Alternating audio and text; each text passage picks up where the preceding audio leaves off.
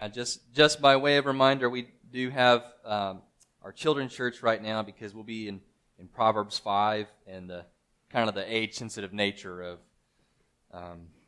what Proverbs 5 talks about. So go ahead and open your Bibles to the book of Proverbs, chapter 5. Last week, if you recall, I mentioned a man named Martin Lloyd-Jones. If you've never heard of him or listened to his sermons or read one of his books, you should. Martin Lloyd-Jones, probably one of the best preachers in the 20th century. Pastor in Wales for a long time. Awesome dude. But one of the things that makes Martin Lloyd-Jones' life spectacular is the way that he was saved and called to ministry. See, Martin Lloyd-Jones was this really smart guy.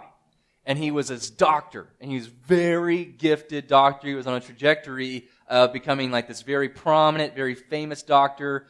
He was a student of this chief doctor at London's most prestigious hospital, right? And the chief doctor that he studied under would treat the royal family, is that kind of thing. It's a big deal. And here's what got him. See, Martin Lloyd-Jones also trained other medical students, and he would take these students to the poorest parts of London so that his students could treat the patients there. And he noticed the ungodliness, among these poor parts of London. But that's not really what got to him the most. What got to him was that he saw the same ungodliness in the rich, wealthy social circles that he was a part of. He didn't see any difference between his rich patients and his wealthy social circles and the poorest parts of London.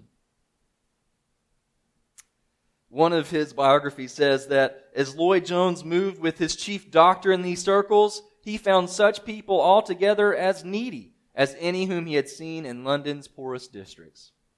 The real problem, which he now saw, was neither medical nor intellectual. It was one of moral emptiness and spiritual hollowness. You see, what Martin Lloyd-Jones began to see and what he needed all along was a bigger and better understanding of why we were created. We're created for something more than this. Our society, most of you know this, right? Our society is confused. Very confused about sexuality and marriage. Right? You can find some of the world's worst marriage advice online. I'm reading through a BuzzFeed article, which, contains some of the worst relationship advice I've ever read, about 21 things people need to do or to talk about before marriage. And yes, it is important to discuss things about marriage, right? You don't want to just bring assumptions into marriage. You need to talk about those things. But I get the sense from reading these articles and the expectations people place on relationships is that they expect you to be perfect, right? If we don't align on all of these crazy matters, then we just shouldn't get married at all. What you find conspicuously lacking in articles like that is the need for grace, to show undeserved kindness and forgiveness to one another. And I understand, right, as you read articles like that, as you see stuff in the culture, I understand the place for indignation. Right? Stuff like that just makes me so mad. Especially how terrible the advice can be. But what our culture needs, just like Martin Lloyd-Jones needed, is a bigger and better understanding of why we were created. And a big part of that is a bigger and more beautiful understanding of sexuality. And church, that starts with us. It starts with us. What we need is a better and more beautiful understanding of sexuality and marriage, even if you've been married for 60 years. And what we need is to share how wonderful and how satisfying this is. God's design for marriage and sexuality is good, and it's beautiful, and it's satisfying. we need to start understanding that our culture won't be shamed into this, but we can win them over to it by displaying how good it is. We must offer them something better and more beautiful. So what Proverbs 5 does is it functions to provide a hedge around faithful sexuality, and then to provide a vision for satisfying sexuality. So Proverbs 5 really functions in two ways. It provides a hedge around what is faithful sexuality, and then it provides a vision for what is satisfying sexuality. So let's turn into Proverbs 5 and find how we might walk deeper in the wisdom of God-glorifying, faithful, satisfying sexuality. Let's read Proverbs 5. You can follow along in your Bibles or on the screen, or you can listen. Proverbs 5, starting in verse 1. My son, be attentive to my wisdom. Incline your ear to my understanding, that you may keep discretion, and your lips may guard knowledge. For the lips of a forbidden woman drip honey, and her speech is smoother than oil. But in the end she is as bitter as wormwood, sharp as a two-edged sword. Her feet go down to death. Her steps follow the path to Sheol. She does not ponder the path of life. Her ways wander, and she does not know it. And now, O sons, listen to me, and do not depart from the words of my mouth. Keep your way far from her, and do not go near the door of her house, lest you give your honor to others and your years to the merciless, lest strangers take their fill of your strength, and your labors go to the house of a foreigner. And at the end of your life you groan, when your flesh and body are consumed, and you say, how I hated discipline, and my heart despised reproof. I did not listen to the voice of my teachers, or incline my ear to my instructors. I am at the brink of utter ruin in the assembled congregation. Drink water from your own cistern, flowing water from your own well. Should your springs be scattered abroad, streams of water in the streets? Let them be for yourself alone, and not for strangers with you. Let your fountain be blessed, and rejoice in the wife of your youth, a lovely deer, a graceful doe. Let her breasts fill you at all times with delight. Be intoxicated always in her love. Why should you be intoxicated, my son, with a forbidden woman, and embrace the bosom of an adulteress? For a man's ways are before the eyes of the Lord, and he ponders all his paths. The iniquities of the wicked ensnare him, and he is held fast in the cords of his sin. He dies for lack of discipline, and because of his great folly he is led astray. So, one of my favorite historical figures is George Washington. George Washington's an awesome dude.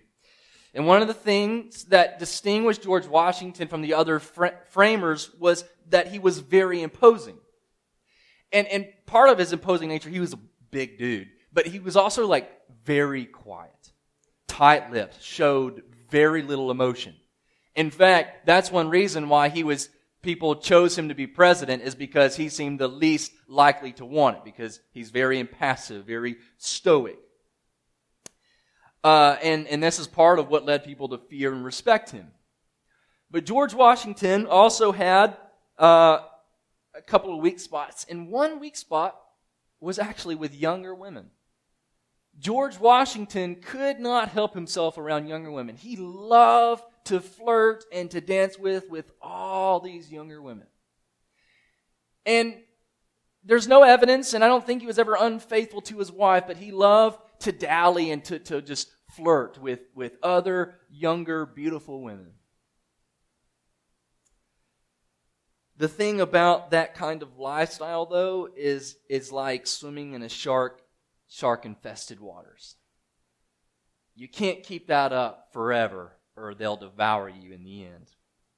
And so that's why our first action is to be equipped against seductive pleasure.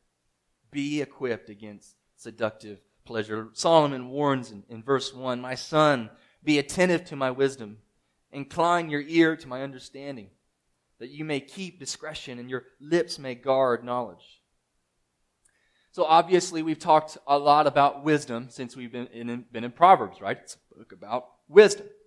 And we might be tempted to think of wisdom as this abstract kind of knowledge, right? Like there's this knowledge kind of floating around here and we download it into our brains. No, wisdom is not abstract, but has real world consequences.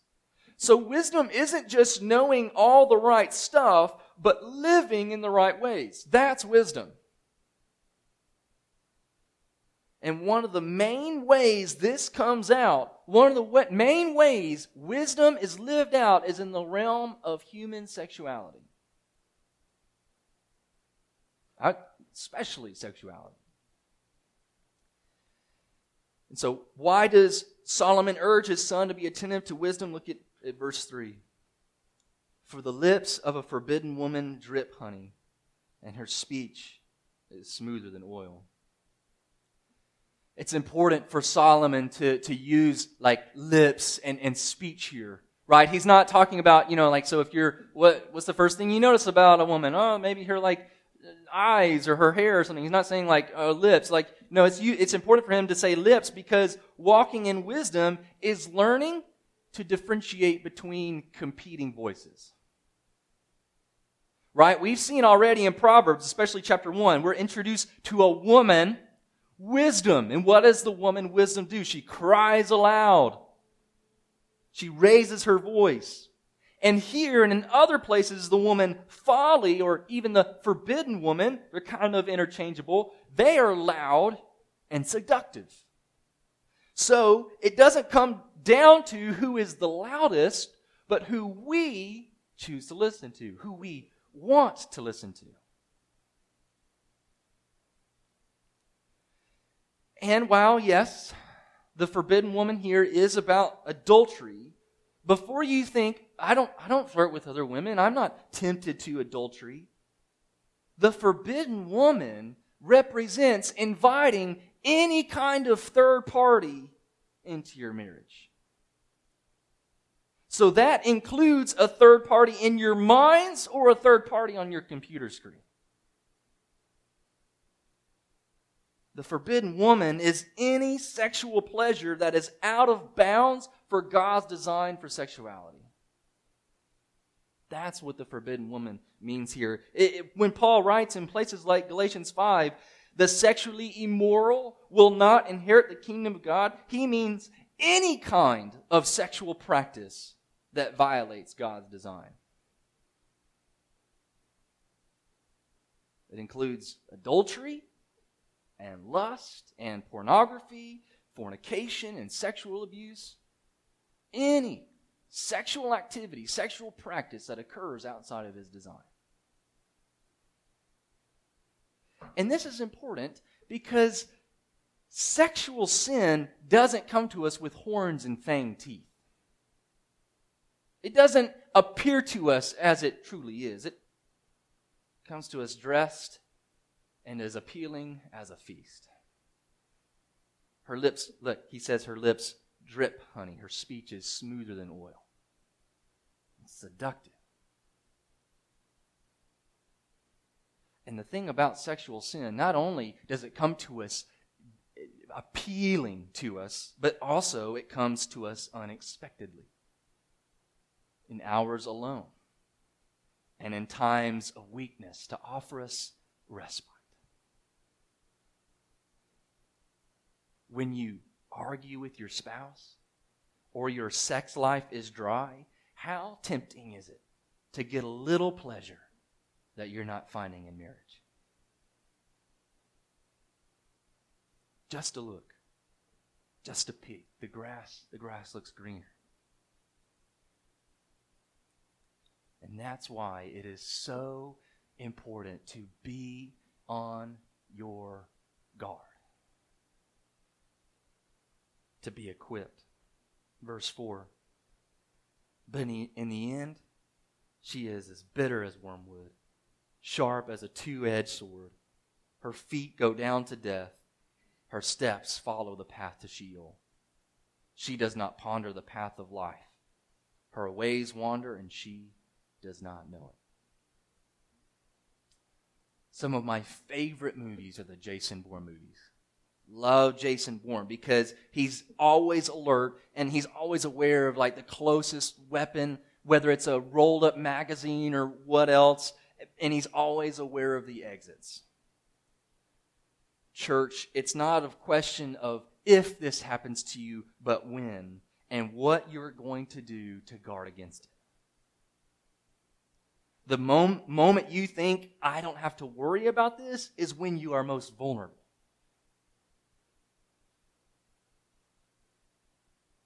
Recognize that every single ounce of pleasure you could possibly get, your wildest fantasies fulfilled, are this in reality: bitter, painful death. Any ounce of pleasure you seek outside the bounds of God's design for sexuality and marriage, any ounce of pleasure is this: the look you innocently steal is death in disguise. It doesn't matter if you're saved or not. I used to think that because I was a Christian, sin affected me differently. No, sin affects you the same way whether you're saved or not. In the end, it will kill you. It will kill your faith and your soul.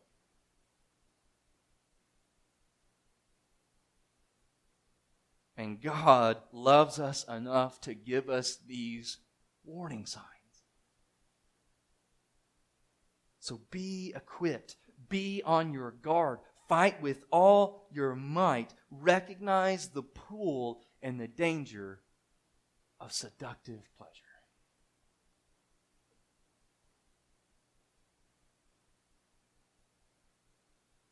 Closely related to that, in our second action, is to be aware of costly consequences. The Bible gives many motivations for obeying God, right? And on the outset, I want to say the most important and the most foundational, and if you lack this one, the others don't matter, right? We want to obey God out of love for Him, right? But there are other motivations that we have for obeying God, like hope for reward and even fear of consequences. Randy Alcorn, he wrote a wonderful book called The Purity Principle, and I would encourage you to read it. He wrote, "It's completely fitting to hold out the prospect of grief and self-destruction as reasons to avoid impurity." That's exactly what Proverbs does. One of our church's elders admitted to me, "There have been times when I've had serious temptations toward adultery. I'd like to say that my love for God and for my wife were enough to keep me from falling, but it came down to sheer terror. I was certain that if I traveled that road, God would let my life turn miserable." Randy Alcorn continues, "The fear of God shouldn't scare us out of our wits. It should scare us into them." And that's verses 7 to 14. "Now, O sons, listen to me and do not depart from the words of my mouth. Keep your way far from her and do not go near the door of her house, lest you give your honor to others and your years to the merciless. Lest strangers take their fill of your strength and your labors go to the house of a foreigner. And at the end of your life you groan when your flesh and body are consumed. And you say, 'How I hated discipline. My heart despised reproof. I did not listen to the voice of my teachers or incline my ear to my instructors. I am at the brink of utter ruin in the assembled congregation.'" Solomon is holding out the end of sexual sin. In fact, Garrett Kell wrote probably one of the scariest and most helpful exercise to picture what this means. Now, I'm going to read it, and it's heavy stuff. But I think it's helpful for us. Garrett Kell wrote, "I want to walk you through a scene to see what lies ahead on the path of sin. This scenario is aimed at fellow pastors, but the idea is applicable to all. Envision yourself calling together your elders and sitting in their midst, telling them how you have betrayed their trust. See their sunken faces and feel their broken hearts. Listen to them consider how they'll tell the church. Imagine the congregation's confusion and how it will affect those who've heard you say so often that Jesus is better than anything else. Imagine how the name of Christ will be mocked in your community and beyond. Then I want you to picture walking out to your car and getting in. Drive down the road near your house and circle your neighborhood a few times. Picture the place where you walk the dog with your children in the evenings. Now pull into your driveway and walk up to the door of your home. Hear the scampering feet of your children running up to you and putting their arms around your legs saying, "Daddy's home." See the way they love and trust you. Drink that in deeply. Now tell them to go outside and play because you must talk to Mommy about something.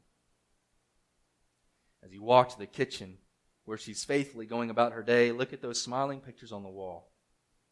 Remember the happy days you shared together. Lead her by the hand to your bedroom where you used to make love. Ask her to have a seat. Feel your heart scamper and the lump form in your throat. See her eyes, ask what's wrong. Then watch her weep as you tell her you've been unfaithful. Hear her wail, see her sob, feel her hit your chest and fall to her knees in despair. Imagine the phone call to her parents and to yours. Hear the silence on the phone as they take in what you've told them. Imagine the day you gather your children and sit them down to explain why Mommy and Daddy are going to spend some time apart and sell the house they love so much. See yourself taking down those smiling pictures from the wall and taping up the moving boxes, unsure if you'll ever open them again. Do you see it? Sin doesn't tell you about those days, does it? There is no such thing as sin or sexual sin without costly consequence. Flee temptation. Flee pornography. Flee flirtation. Be afraid because sin will cost you all that you have. For a moment of pleasure, you will spend a lifetime and even an eternity in misery. Just for one moment. Be aware of costly consequences.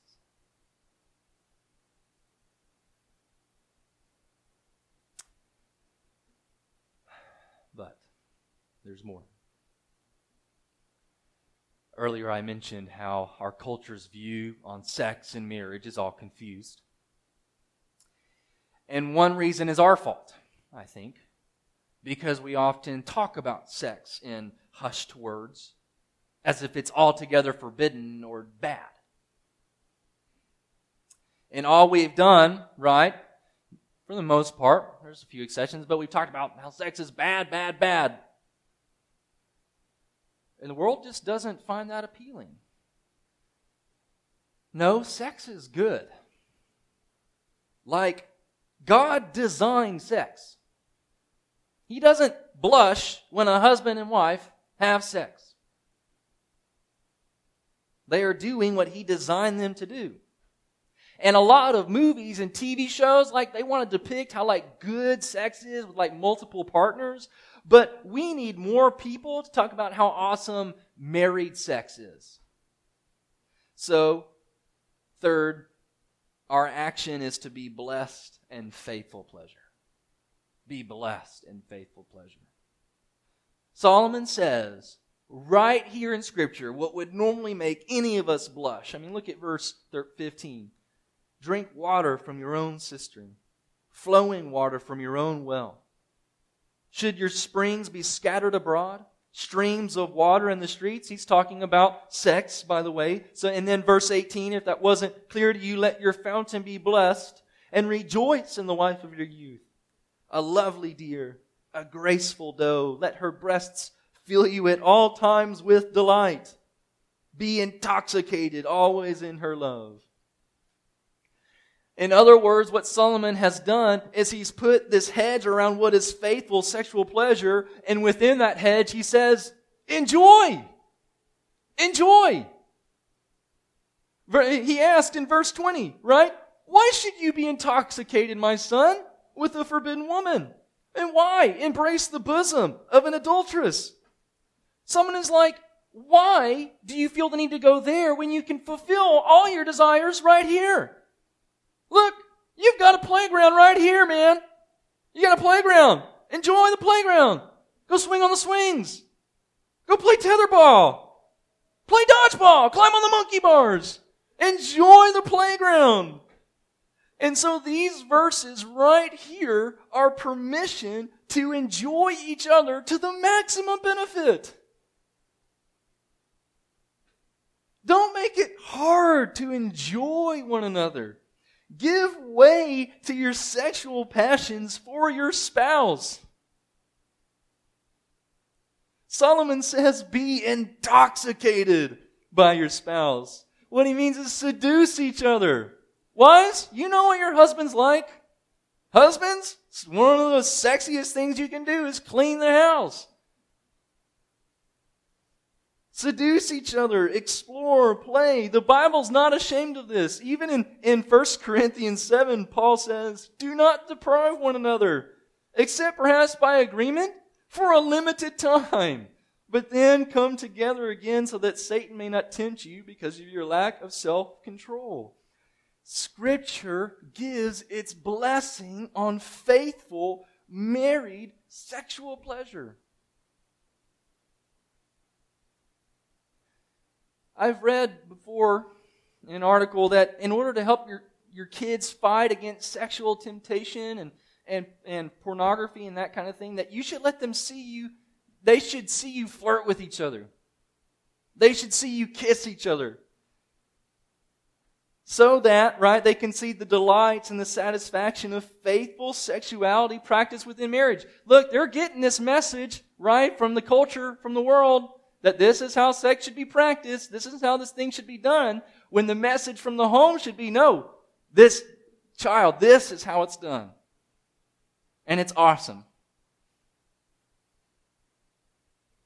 And that's what Solomon's doing, right? Like, this is exactly what Solomon's doing. We shouldn't be ashamed of how good God has made married sex. All other forms are just going to leave you miserable and empty. Married sex is blessed and satisfying. So wisdom helps us to live sexually faithful, sexually satisfying lives.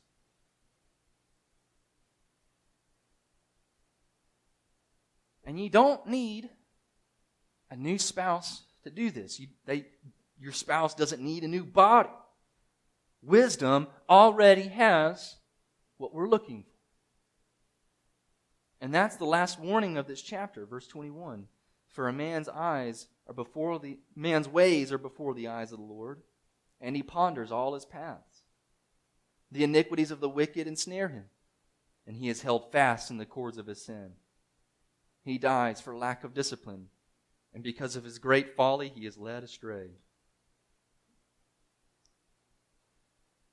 In other words, you can't blame giving into sexual sin and temptation on your spouse because God has already provided you with what you're looking for. It starts with you. Be blessed in faithful pleasure.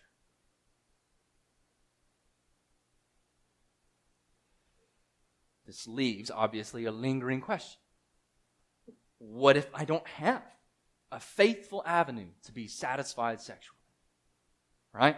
What if you're single or widowed or divorced? It can be a painful struggle. I don't want to minimize the longing for sexual intimacy and sexual satisfaction. Those are things that God has wired us with. But the answer for you and for everyone in this room, this is for married or not married, is that in Christ we already have what we're looking for. In Christ are hidden all the treasures of wisdom and knowledge. In heaven, the desire for sexual satisfaction will be over because that desire was always meant to point to the only source that can meet humanity's deepest, most longest lasting desire. It was always meant to point to something greater, a satisfaction and a joy and a hope and a peace in the person and work of Christ. It's finding satisfaction in God because God is faithful to you. God hates unfaithfulness because unfaithfulness is an assault on His character. It's as if to say one member of the Trinity would have to go outside of the Godhead to find satisfaction. As if the Son weren't satisfied enough in the Father. It's unthinkable. God delights in faithfulness because in the Father and the Son and the Spirit there is joyful, satisfying, eternal satisfaction in one another. And in Christ we are invited into that same eternal pleasure. And even though all of us in this room invite third parties into our union with God, whether it's by sexual sin or other kinds of sins or idols, we all invite third parties into our union with God, but God stays faithful to us because He punished Christ on the cross as if Christ were guilty of that. So we delight in God's faithfulness to us and His provision for us in Jesus. And not only was Jesus crushed for us, but Jesus is everything for us.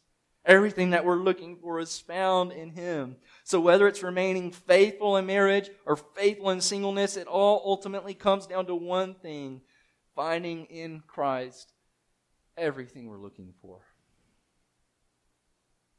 And enjoying the hedge that He puts around us.